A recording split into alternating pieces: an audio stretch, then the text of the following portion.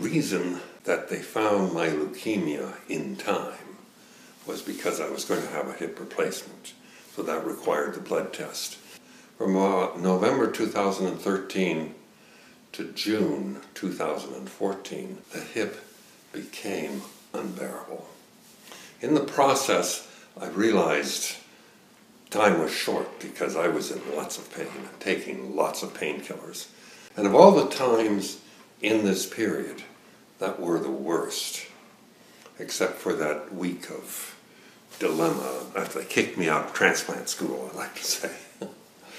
Of all the times, this was the worst because I was really crippled. There wasn't a life if I didn't get my hip fixed. Couldn't have the hip operation and still be under the chemotherapy. I had to stop the chemotherapy.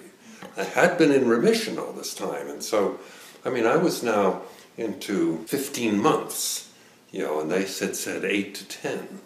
But I had to have my hip replaced. And so they stopped the chemotherapy. When they stopped the chemotherapy for 2 months, the leukemia came back. So I just slipped out of remission, and it came back with force. I really recovered from the hip operation nicely. My mind was off the long term. I was living day by day. My mind changed in the process, and Lucretia's mind too, from feeling we had 5 or 6 months to going one step at a time.